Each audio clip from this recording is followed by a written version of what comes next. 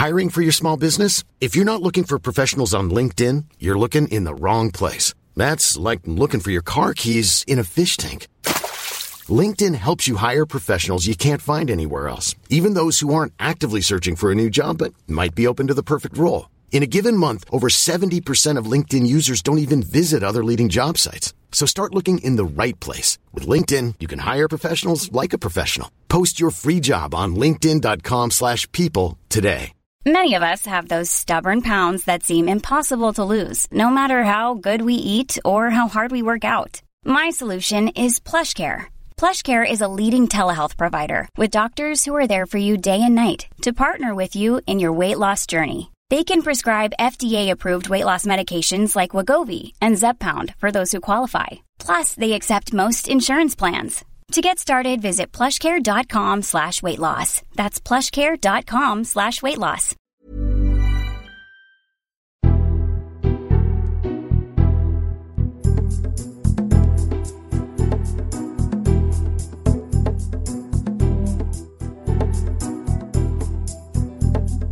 Hello, this is the Red Box Podcast. I'm Matt Cholly, bringing the best of my Times Radio show, Monday to Thursday, 10 till 1. Happy Super Thursday Eve. It's the day before the big election day. So, coming up, Dish United Kingdom bringing you politics from the four corners of the UK, England, Wales and Scotland.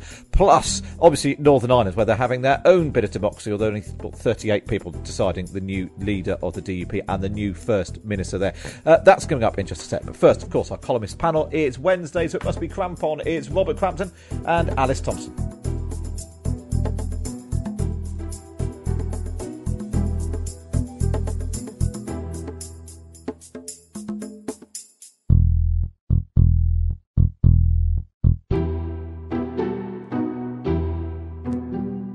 Let's talk about divorce. Alice, you've written about the divorce that everyone is talking about. The slightly surprising news that Bill and Melinda Gates are parting ways, and you've interviewed them several times, and you've written about them in the Times today. What is it that what's your take on this? Everyone seems to have, slightly oddly, everyone seems to have a take on a couple's party. I mean, everyone always does, don't they? So even with your friends, it's always the ones you think are going to stay together forever that then split up and you're horrified. But I do think the first time I met Melinda, she talked about sex with Bill, actually, rather extraordinarily, because she was trying to promote contraception. So she was talking about how they both used contraception and there was nothing wrong with it. And she's rather amazing. And they both had these twin offices that were identical. And halfway through the interview, she shouted out to Bill because he hadn't gone home in time to do the children's homework.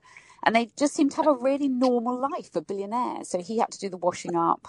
He had to take the dog out for a walk. She was obviously quite strict about everything, but they did seem to laugh a lot together. And he was very funny at the end of the interview. And then I spent a few days with him in Ethiopia.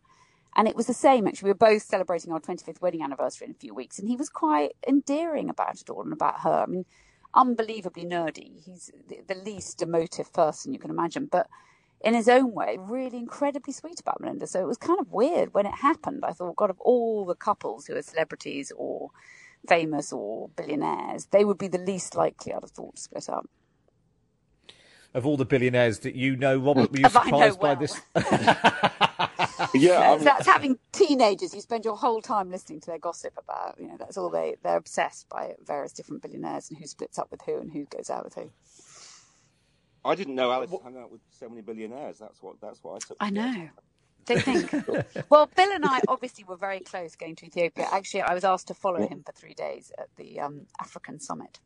So I was amazed that, given he's such a nerd, that he didn't wear his seatbelt in Addis Ababa and you had to tell him to put it on. I'd have thought that's very out of character. I'd have thought he'd have... Yeah, I was horrified by that. And also then he wouldn't, once I mentioned it finally, because I was getting quite nervous because we kept almost running over these goats.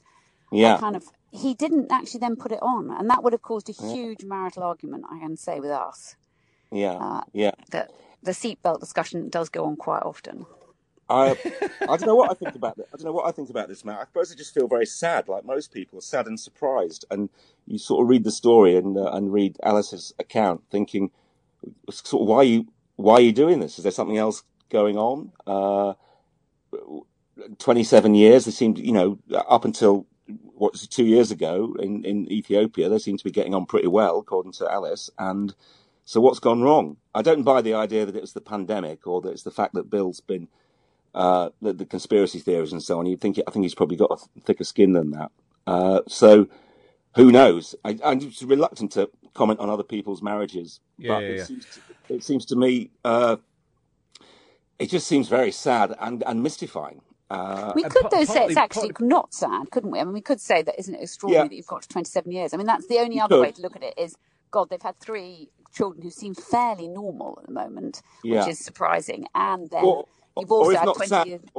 If not sad, then just weird, because, okay, after 27 years, maybe I don't know, the initial spark has possibly died down a little bit, but why bother to get divorced? I mean, just live a life and I mean, they obviously but seriously, they get on.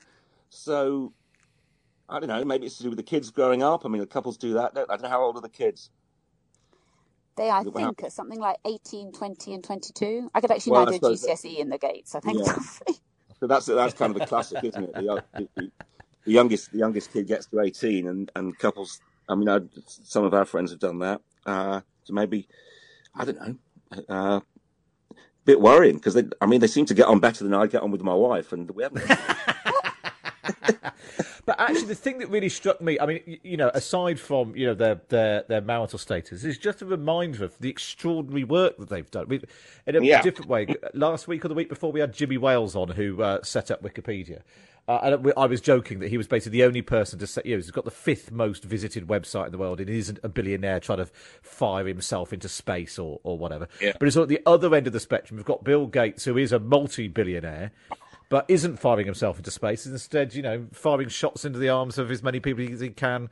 And he was doing it pre-pandemic too. And the Bill and Melinda Gates Foundation is just an extraordinary thing to have done. And I know you make the point in your piece, Alice, that when you've got whatever it is, $127 billion, you probably don't need to squabble too much over who's having what, because a fraction of that would be plenty. But just celebrating 2 people who had committed themselves to what actually quite a lot of people in their situation just haven't and just don't. Yeah, that's the extraordinary thing about them, is that they've given away so much already, and that their whole life. I mean, when I went to Ethiopia with Bill, it was quite extraordinary. He was in this amazing 5-star hotel. I was, of course, in the kind of 2-star hotel around the corner. But when I went to see him, there was a swimming pool, a gym, beautiful gardens. But he never left his office suite. He just literally spent, every 10 minutes he had a different African leader in. He was just unbelievably relentless. And it started at 7 and finished at 10. And you realise that to live with someone like that is fairly astonishing. But then Melinda did the same. I mean, they both just worked flat out. They didn't go on holidays very much. They didn't seem to have a huge amount of social life. And you thought they're dedicating their lives really to saving lives. And they were very competitive about how many lives they'd saved. I mean, he must be the most competitive man in the world. And he was using it to try and see whether he could save more people's lives than other people. And that, in a way, is astonishing. I mean, what a thing to be competitive about, rather than, how many cars have I got, or, have I sent more tourists into space or whatever. Yeah, it's extraordinary. So, let's focus on the positive and leave them to their own private affairs. I wanted to discuss something else with you, which we touched on briefly on the show yesterday. But there was this social media post from Samantha Griffin, who's a cousin of Julia James, the PCSO who was murdered. And she was asking, where is the uproar about my beautiful cousin? Where's the huge outrage and pouring of despair? Where were the vigils and protests about her murder? And it sort of obviously draws the contrast, though she didn't directly, but draws the contrast with Sarah Everard and that sort of thing. And I don't really know what the answer is, but I thought it was a really interesting question. I think since that, I think there has been a small vigil, but nothing sort of on the same scale, and not the same sort of national hand-wringing or introspection or debate that we had following the Sarah Everard case. I just wondered why that is. It just a media thing? Is it a social media thing? What do you think, Robert? It's a very good question, and it's for the cousin to pose. India Knight wrote a good column about this. Yes, exactly. Yeah, I think, and India made the point that whilst it's clear why some murders like Sarah Everard's get more attention than, if you like, the awful phrase, the kind of run-of-the-mill murder, which is somebody which is usually somebody known to where the perpetrator is known to the victim, usually as a result of some sort of domestic abuse. But that doesn't apply in this case because Julie Jones and Sarah Everard was, if you like, similarly shocking stranger murders. So I don't know. I mean, India made the point, and I think it's a good one, that a lot of people, the sort of people who whip up viral campaigns on social media were able to identify with Sarah in a way that they maybe weren't with Julie, in where she lived, in terms of her class background and so forth. It would be sad to think that were the case, but I think there might well be something in that. But I'm sorry to sound as I did with the previous subject that I haven't got an answer to this. But that's what's nice about having the conversation, because it's, we're not trying to find answers or have an argument or sort of win it. What do you think, Alice? Is it just down to geography and a generational thing that maybe there are more young people on social media who live in Clapham with whom Sarah Everard case resonated? But I mean, there'll be plenty of people who middle-aged women who go out walking their dog. And yes, I was going to say, she's a dog walker, and there's so many dog walkers. I mean, we know the British are absolutely obsessed by dogs, the amount of dogs we've had in lockdown.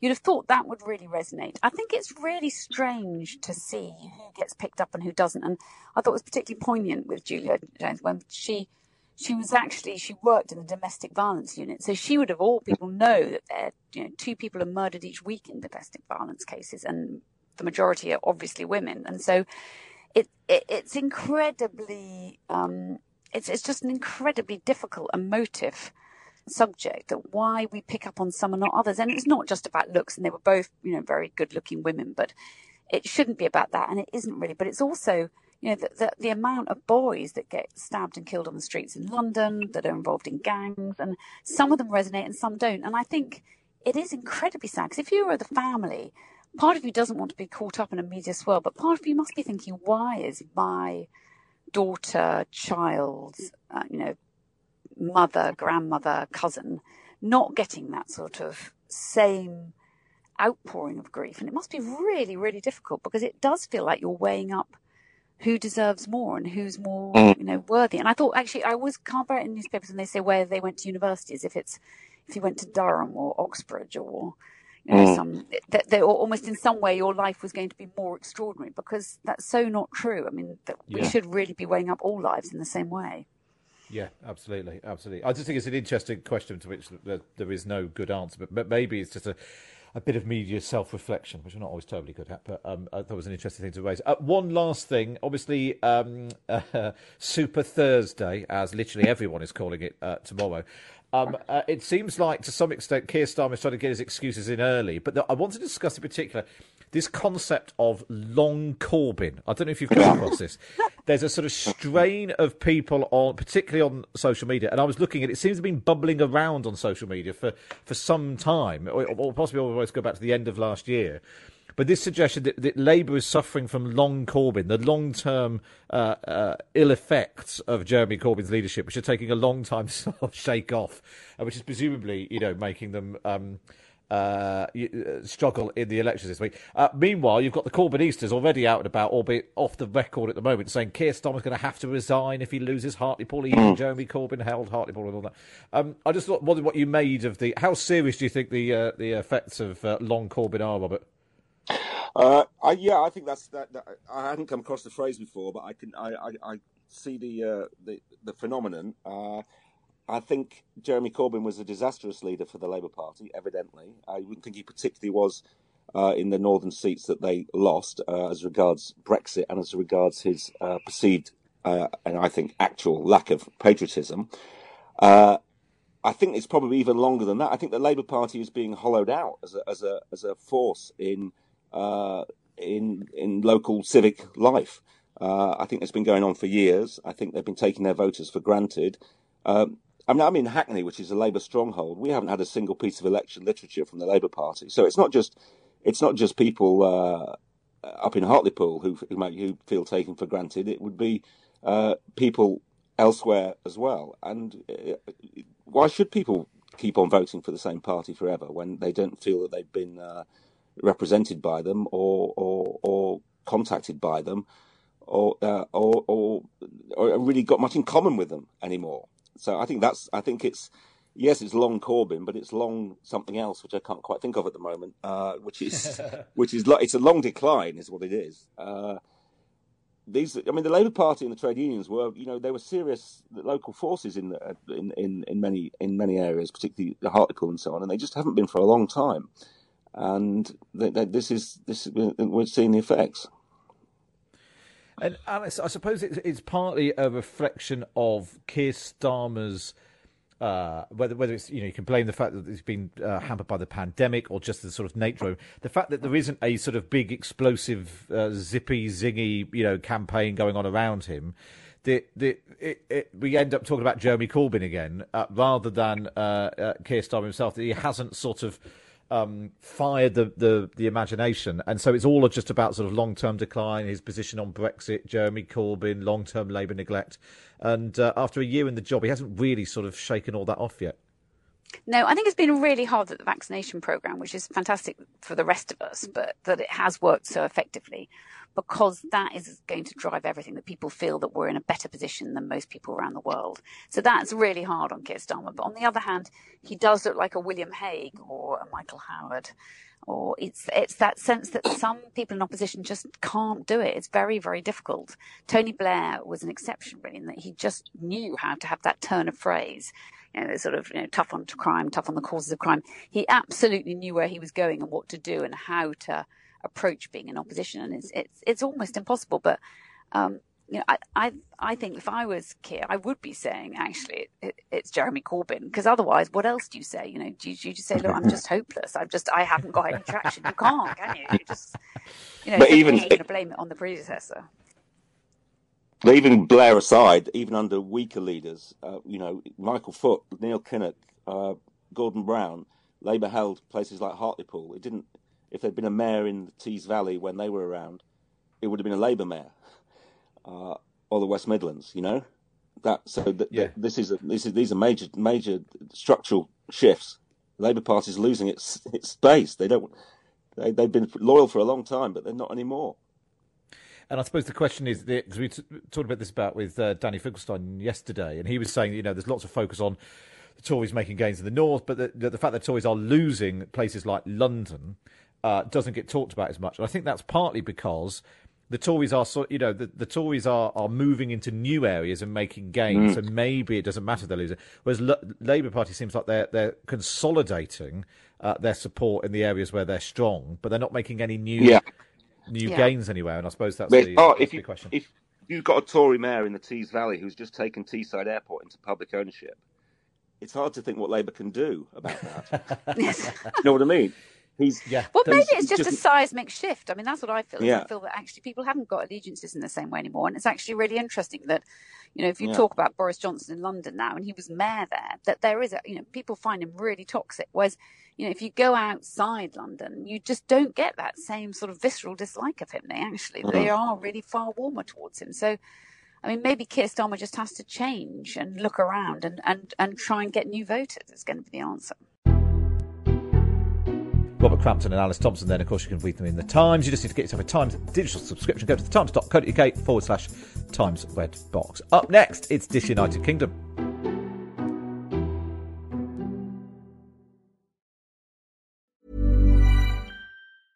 I'm Sandra, and I'm just the professional your small business was looking for. But you didn't hire me because you didn't use LinkedIn Jobs. LinkedIn has professionals you can't find anywhere else, including those who aren't actively looking for a new job, but might be open to the perfect role, like me.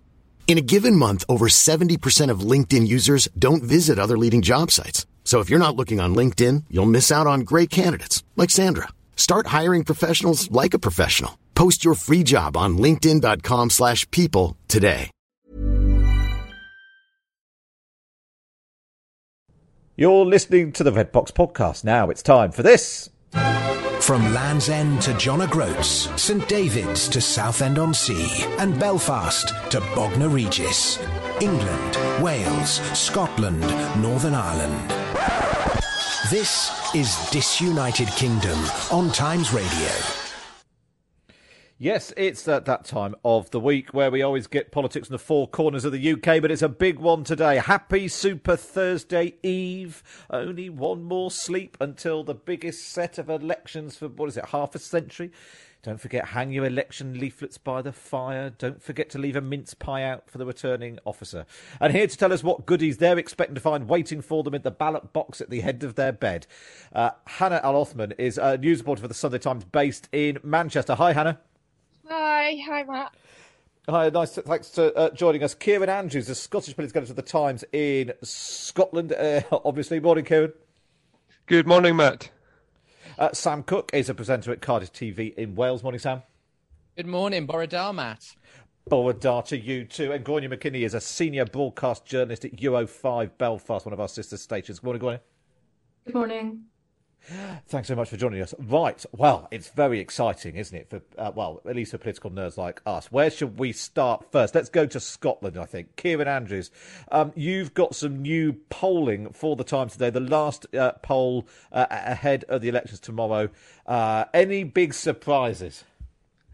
I think possibly the biggest surprise of note is the surge of the Scottish Greens, which seems like a strange thing to talk about, given that they will still be the fourth largest party.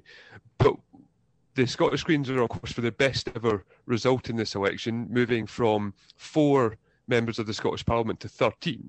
And why that makes a difference is because it will really enhance the number of pro-independence MSPs after Thursday's election. It's on a knife edge as to whether the SNP will return a majority. Our poll projects that they'll have a majority of 7, but that, is at odds with some others that are round about here because of the nature of the Scottish system. It's really difficult to call. But this surge in Green support means that there will almost certainly be more pro-independence MSPs in the next Parliament than there's ever been before. And given how much pressure Nicola Sturgeon will then try to exert on Boris Johnson after such a result, I think that really is quite crucial. And we had the Times Radio focus group on the show yesterday, speaking to people who were planning to vote for the SNP but who'd voted against independence in 2014 and weren't very impressed by the idea that Nicola Sturgeon might suddenly whip out an independence referendum were she to be returned as First Minister this week. And presumably the same will be true with some Greens. There'll be some people voting for the Green Party because they agree with the Green Party on other issues. They want to put the environment at the top of the agenda. There's a balancing act, isn't there, particularly for Nicola Sturgeon, to take all of her support with her. There's some people who just think that she might be the best person to be First Minister and don't necessarily want to be thrown into a big row about independence next week. Well, what opinion polls have consistently shown, and what was highlighted by the focus group as well, was that there's quite a lot of people in Scotland who are very impressed with Nicola Sturgeon's performance, particular communication skills during the pandemic, and who really warmed to her, who decided that she was doing a good job as First Minister, but are really not keen on the question of independence. And I think that has, the SNP's internal polling and focus groups must be saying the same thing, because we've seen their message on the Constitution really shift over the course of this campaign, more towards Scotland's right to choose, and Nicola Sturgeon ever more pushing a referendum into the long grass. She's consistently said she wants it in the first half of the Parliament, so before the end of 2023. But that is now shifted into once the crisis is passed, and just a lot softer. And the Scottish Greens have been even more relaxed on a date, just saying some point over the course of the next 5 years. So there is a realisation between those two parties that people may be voting for them, but that's not necessarily a vote for independence or even a second referendum. Yeah, and that was coming across quite strongly in the focus. Although, interestingly, when you put the suggestion that Boris Johnson might then try to block a second referendum, that seemed to, triggered a backlash as well. So, yeah, that sort of Scotland's right to choose is really important. Yeah, we might not want it, but don't tell us we can't have it. Exactly right. In fact, so the BBC last night hosted the last leadership debate, despite every leader saying the only thing they wanted to care about, they were interested in was the pandemic recovery. Obviously, the question of independence kept cropping up somehow. Let's take a listen.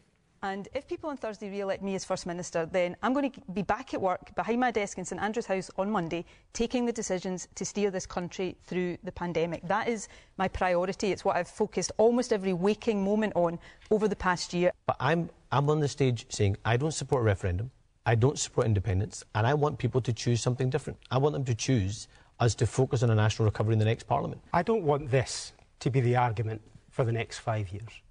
I do want to focus on recovery. Well, he does not want another independence referendum when we should be united in our recovery aims. But Nicola Sturgeon's own MP, Richard Thompson, said the Scottish Government has been quite clear that the other route to that is simply to go ahead with a referendum. That's what the SNP are saying at this election. That's not what it says in their manifesto or in their 11-point plan. Well, it is. Which one is right?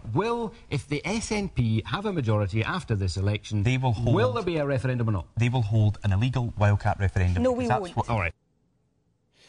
And on it went. Before we move on to other bits of the UK, Kieran, what's your hunch? I know you just talked to see what the polls are. Where are we going to be once all the votes have been counted and the complicated STV system has been calculated? Where will we be? Are we heading for a big showdown and Nicola Sturgeon, big majority, and demanding a second referendum? My hunch is that it will all come down to turnout. There's still a sneaking suspicion in my gut that the SNP won't quite get a majority on their own. I think they'll probably fall short of that, but that there will certainly be a pro-independence majority, which means that talk of a second independence referendum is not going away. Thank you, Kieran. We'll come back to you in a sec. Let's head to Wales now, where the Welsh Parliament, the Senedd, is up for election tomorrow too. Sam Cook is there for us. Sam, what's the latest polling there suggesting? What's going to happen? Yes, the Senedd. So obviously today, the final day of campaigning, and a recent ITV poll is actually showing that the Conservatives have gained support. Now this is quite interesting because in Wales, Labour have held the Welsh Parliament for, since devolution, which was 22 years ago. The way I look at it this year, the campaign was always going to be a little bit different for all the different parties, and this year in particular, it's felt very, very low key.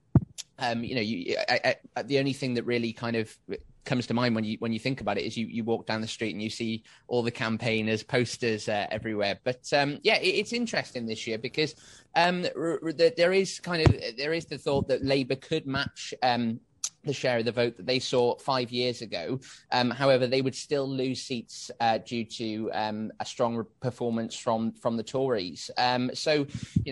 Labour has our current First Minister, Mark Drakeford. Mark Drakeford has come under some scrutiny during the current pandemic. There are some people who love him, some people who hate him. He's a bit like Marmite in that respect. And then, of course, you've got Andrew RT Davis.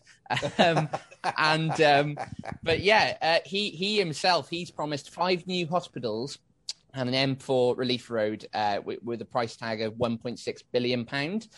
So in that respect, kind of looking at what he's offering, I don't think it's too unrealistic. And then, of course, you've got Plaid Cymru, who all for independence, but Adam Price himself is fighting for his own constituency in Llanelli. But they are actually down, according to my notes, they are down by 4 points. So who knows?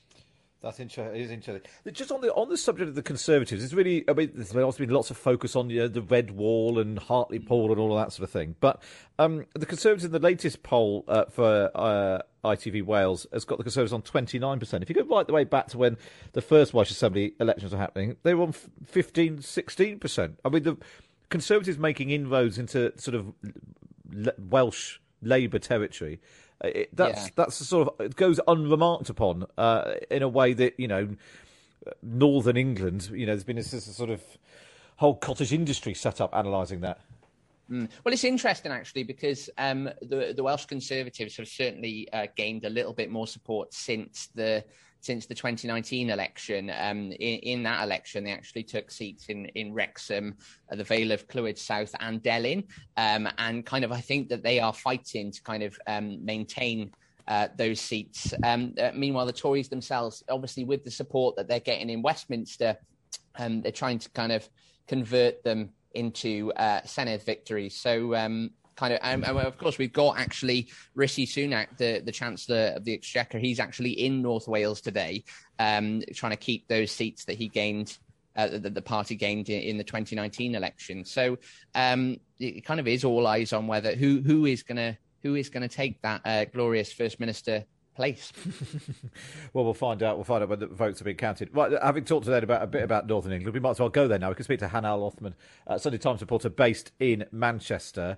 Lots of talk about the hat trick, as it's been described. Hannah, basically we had 3 polls out this week, and so this has now become the hat trick. The polls showing that the Tories are on course to win the Hartlepool by-election and the mayoralty races in Tees Valley and the West Midlands. Obviously, no great surprise. Everyone seems to expect Labour to keep the Greater Manchester mayoralty where you're there. But do you think we are putting too much focus on this so-called hat trick? I don't know really. I mean, the trouble with a lot of these contests is there's not much of a contest in a lot of these seats. So I think West Midlands and Tees Valley were always the most interesting ones. But I was never really in any doubt, particularly with Tees Valley. I mean, Ben Houchen's really popular. We saw, the Tories gaining support there in 2019. So I don't think that's such a disaster for Labour to lose that one, because never really, in my view, thought that was one they'd win. I think really Hartlepool is the bigger problem for Labour in terms of optics, because at the general election, we had Corbyn and we had Brexit, and they were sort of given as the twin reasons for why people turned away from Labour and towards the Conservatives. And both of those are gone now. So Brexit's still there, but it's not the sort of burning issue that it was, because it's been seen to be done. So I think it really poses questions for Labour. I think it will worry Keir Starmer, because it seems like this is is this an irreversible decline? How do they win these voters back? Yeah, and I suppose that's the message across the board, isn't it? The Labour struggling to get even second place in Scotland, having previously won Scotland. Some questions about whether or not they're going to hold on in Wales, and I suppose that's the thing, isn't it? If Labour lose Hartlepool, there are plenty of other seats across Northern England, especially, where Labour MPs might start being a bit worried about their futures. Yeah, and I think, the thing that's happening now is Labour is becoming really sort of a party for people in cities, or, that's where its voters are. And I think that's really a problem for them. These Labour heartlands, as they were, are just not anymore. And I think it is hard, because they are trying to appeal to these sort of young, not always young, but these sort of liberal city voters, but then also in doing that, they seem to be alienating what was once their traditional voter base. And I think a lot of that was pinned on the leadership and the political situation, but it seems to run a bit deeper than that, I think, is what Hartlepool is showing us.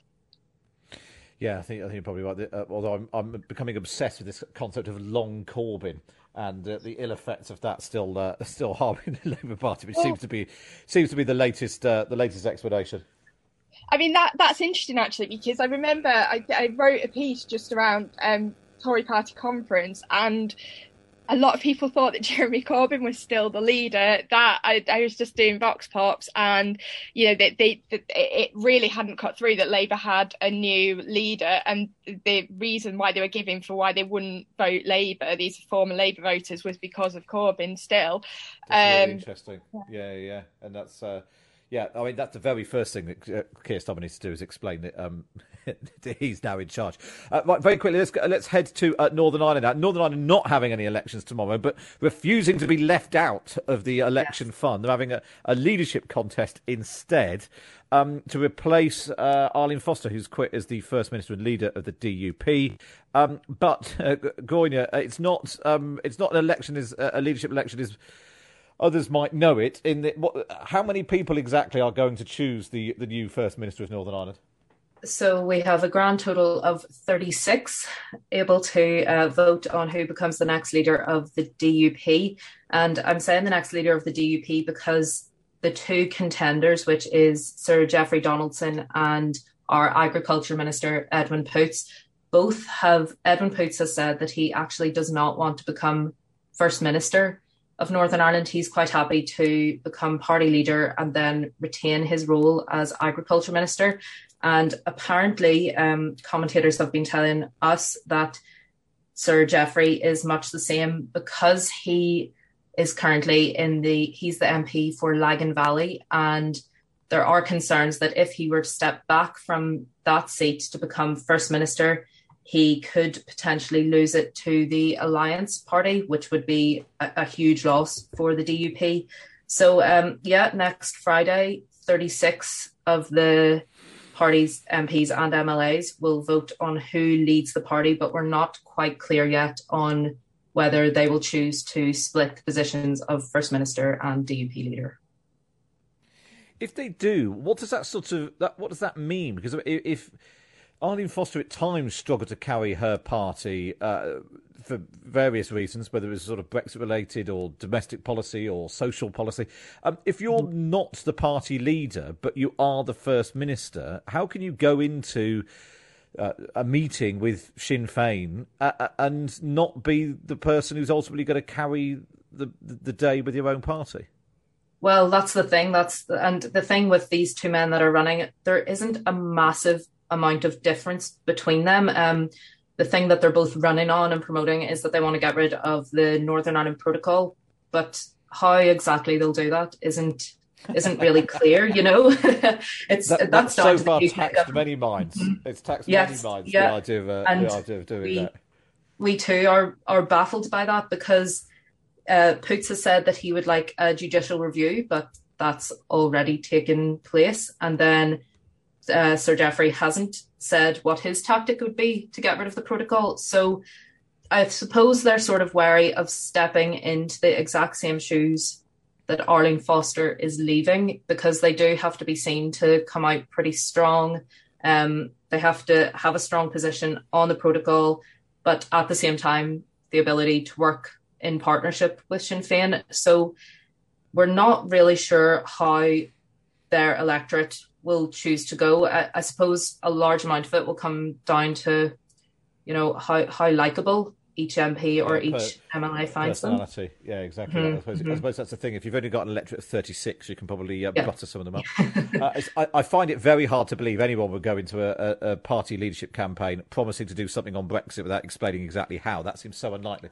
Right, in a sec, I want to ask you all for some lighter, fun stories from your patches, just so it's not all just about elections and all that. We'll do that next on Times Radio. Times Radio with Matt Chorley.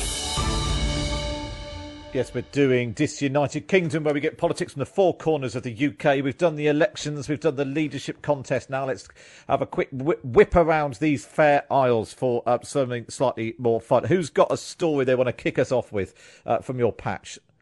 I think, Matt, given that we're in Scotland, we're about to have an endurance race of 2 or 3 days while we're waiting for the results to filter through because of COVID restrictions. We're not getting them overnight on Thursday anymore.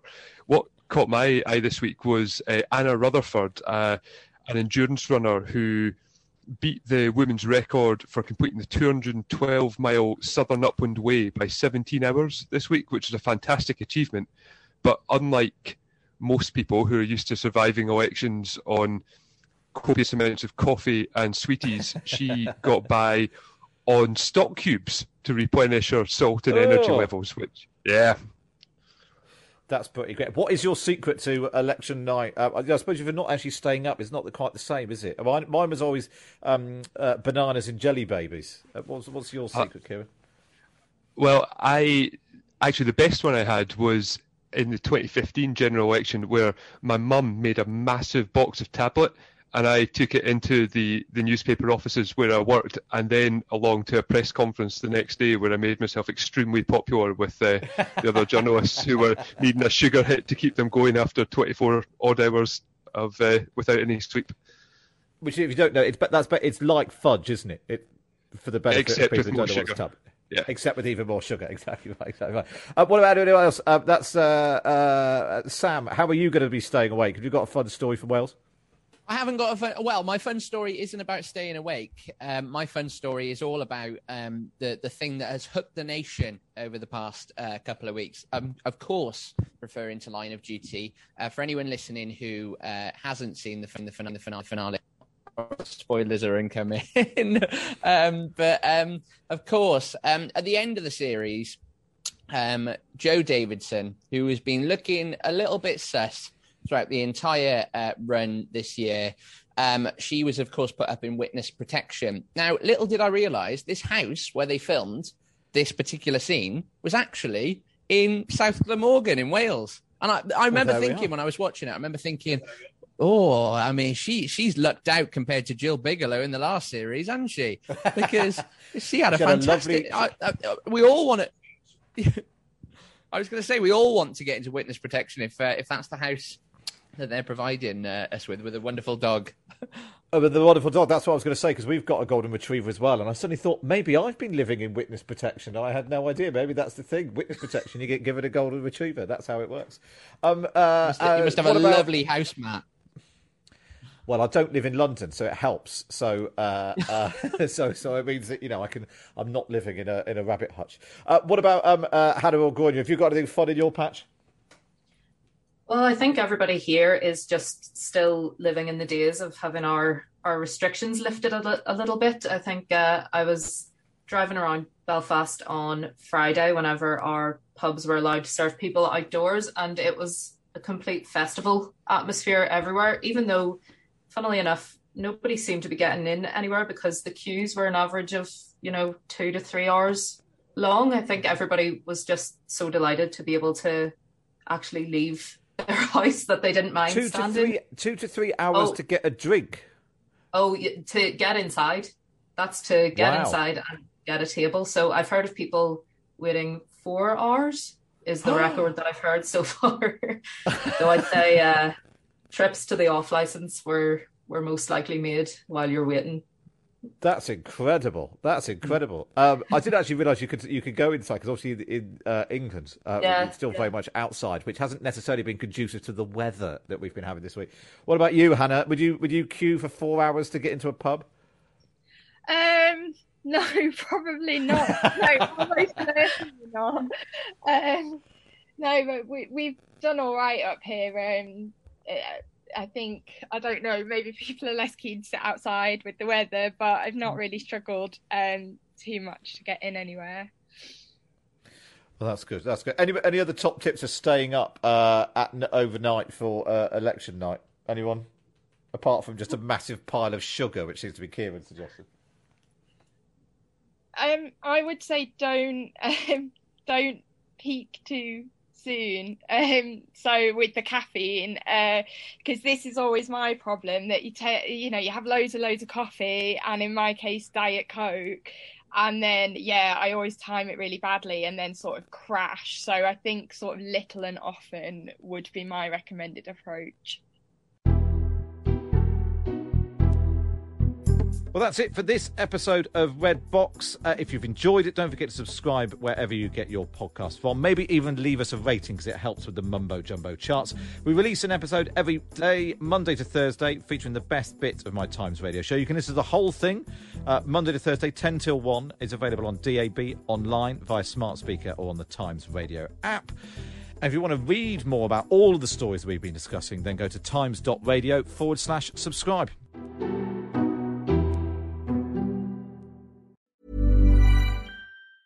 Hi, I'm Daniel, founder of Pretty Litter. Did you know cats tend to hide symptoms of sickness and pain? I learned this the hard way after losing my cat, Gingy. So I created Pretty Litter, a health monitoring litter that helps detect early signs of illness by changing colors, saving you money and potentially your cat's life. Pretty Litter is veterinarian developed, and it's the easiest way to keep tabs on your fur baby's health right at home. Go to prettylitter.com and use code ACAST for 20% off your first order and a free cat toy. Terms and conditions apply. See site for details.